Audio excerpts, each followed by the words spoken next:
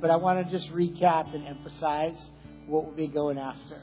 And basically it's this, that in Daniel 11:32, yeah, you think I can do it? I can. So Daniel said this. It says in Daniel that the people who know their God will do, it says that they will do great exploits, or it says they will display strength and take action. That's the best. That's the NASB. That's the New American Standard Bible. They will display strength and take action. And last week, what we talked about, we really got into, is the two main verses for what we were getting into was Ephesians 2:10. We're His workmanship, created in Christ to do good works He's prepared in advance. Right? If you paraphrase that verse, if you really do the word study there, what it means is you are uniquely crafted, individually made as a one-of-a-kind masterpiece that has a design. You are designed, created for these purposes and these works that God, when He dreamt about your life, He put out in front of you, and He says you're going to walk in these works. And it says that we're created in Christ. So that means that when you're in Christ, as we are, and if you're not, then you can be very easily. But when you're in Christ, you are created. It's powerful. This is actually new creation theology here in Ephesians 2:10. That we're created in Christ. When you come into Christ, you're recreated. You become a new creation. Old things are passed away and everything's new. You're not what you once were. You're something brand new. It's never existed before. And it is the one that God dreamt about.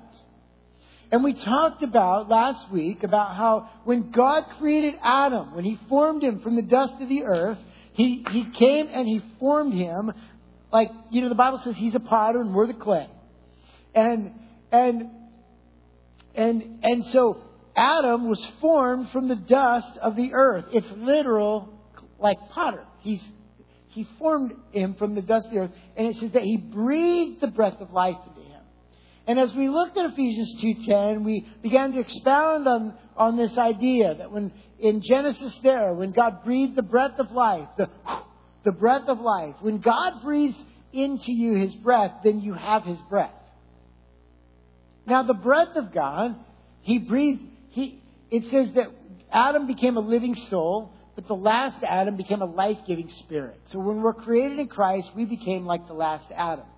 So when we were born in the Spirit, we had the life-giving Spirit joined to our spirit, which makes us a fountain. And the key to the transformation of Trinity County around us, this is the quickest sum up you've ever heard, is this. It is people who, like Adam, when God breathed into him, He opened his eyes, he looked at his Creator. Imagine this. Adam didn't know anything else except God in that moment. Think about this. He wasn't arguing. There were no ideas out there. He was the only human. So when he was created, he opened his eyes and he looked at God. And he wasn't even like God or the devil. It was like, there's only God. He is my life. You are my everything. You are my Creator. And then whatever he knew about himself was only as one created by God. So Adam had no context. This is recap. He had no context for himself outside of God. I don't mean he chose. He had no other thoughts about anything. He was pristine and pure and innocent. And as Oswald Chambers put it, it's such a powerful statement. He said Adam was created innocent but not holy. And what God's purpose and design in Adam's life was that he would transform innocence into holiness by choosing connection with God. And I've added to that statement a little bit, but that is the idea. Innocence into holiness Because what holiness is, it is a person who is completely, faithfully joined to the Lord with no eyes for anyone else. And this is what God has destined for you and I.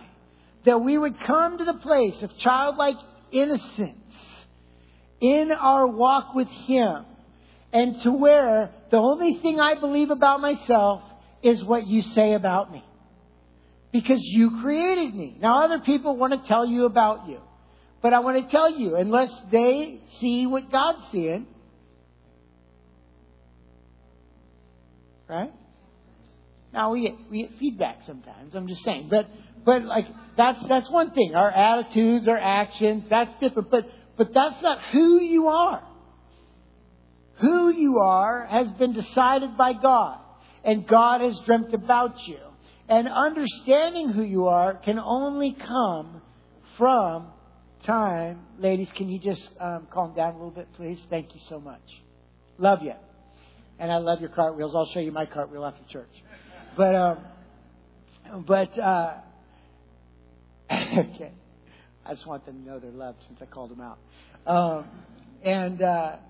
And so we also talked about 1 Peter 2:9, but you are His chosen race. It goes with Ephesians 2:10. That you are His chosen race, a royal priesthood, a holy nation, a people for His possession. So that you, every believer, every single believer, every single son and daughter of God has this purpose. That they're a royal priesthood, a chosen people, a holy nation, so that you can proclaim something. And it is the praises of the one who called you out of darkness into the marvelous light. Like Desmond's doing, like Buck and Annie are doing in the jail, like so many, like we're all doing in some realm, in some area of our life, being a testimony for the one who gives true identity. And and as I sit with the Lord and I dream about what His heart is for Trinity County, and what He sees for this county, when He looks, He knows every cabin in the trees. He knows every tent. He knows every single one. He knows the one who doesn't know where they are. He knows. And He has a heart to bring transformation and to bring purpose, because it's God's desire that we live out the purpose that He has for us, because we know who He is created to be. And the place that we discover this, okay, here's the key. The place that we discover this is in the presence of the Lord. And I know the word presence can, to some, seems like a mystical, foggy idea, but I'm telling you, it is about the presence of God. The way you became a Christian is that the presence of God came inside of you. God. The presence of God is God. In the presence, there is the force and the power of His Spirit. In His presence is His voice. It's His Word. He speaks to us. And we can trust the things when we're in His presence.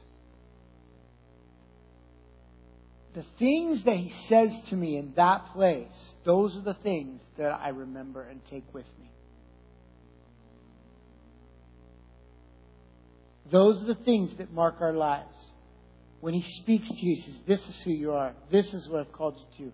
This is what I'm emphasizing.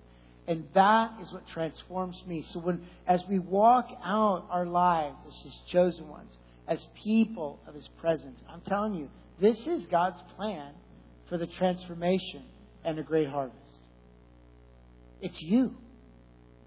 It's you. You and I.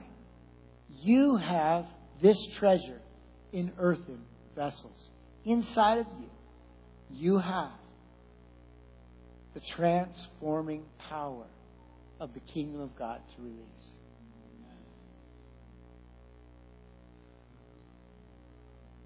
That's as much as I can do this morning. I'm going to stop right there. Would you stand up, please? Ministry team, would you please come and join us? up front.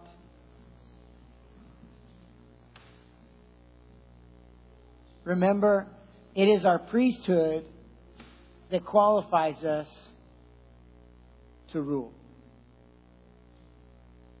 Royal priesthood. Royal priesthood.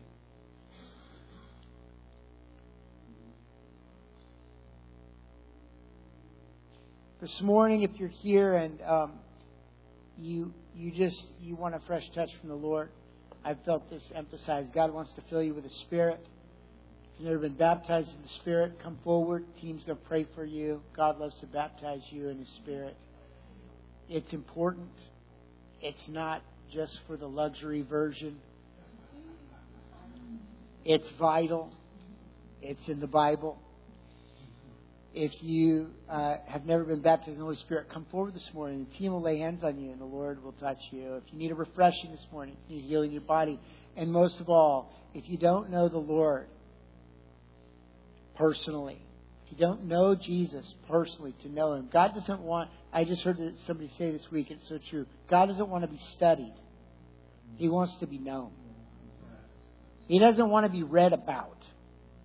He wants to be communed with. And He wants to commune with you. And so if that's you and you're hungry for that, come forward. The team can introduce you and lead you in that direction as well. Father, thank you for today. Thank you for this beautiful body of believers. Thank you that you shed your blood for us, that you love us.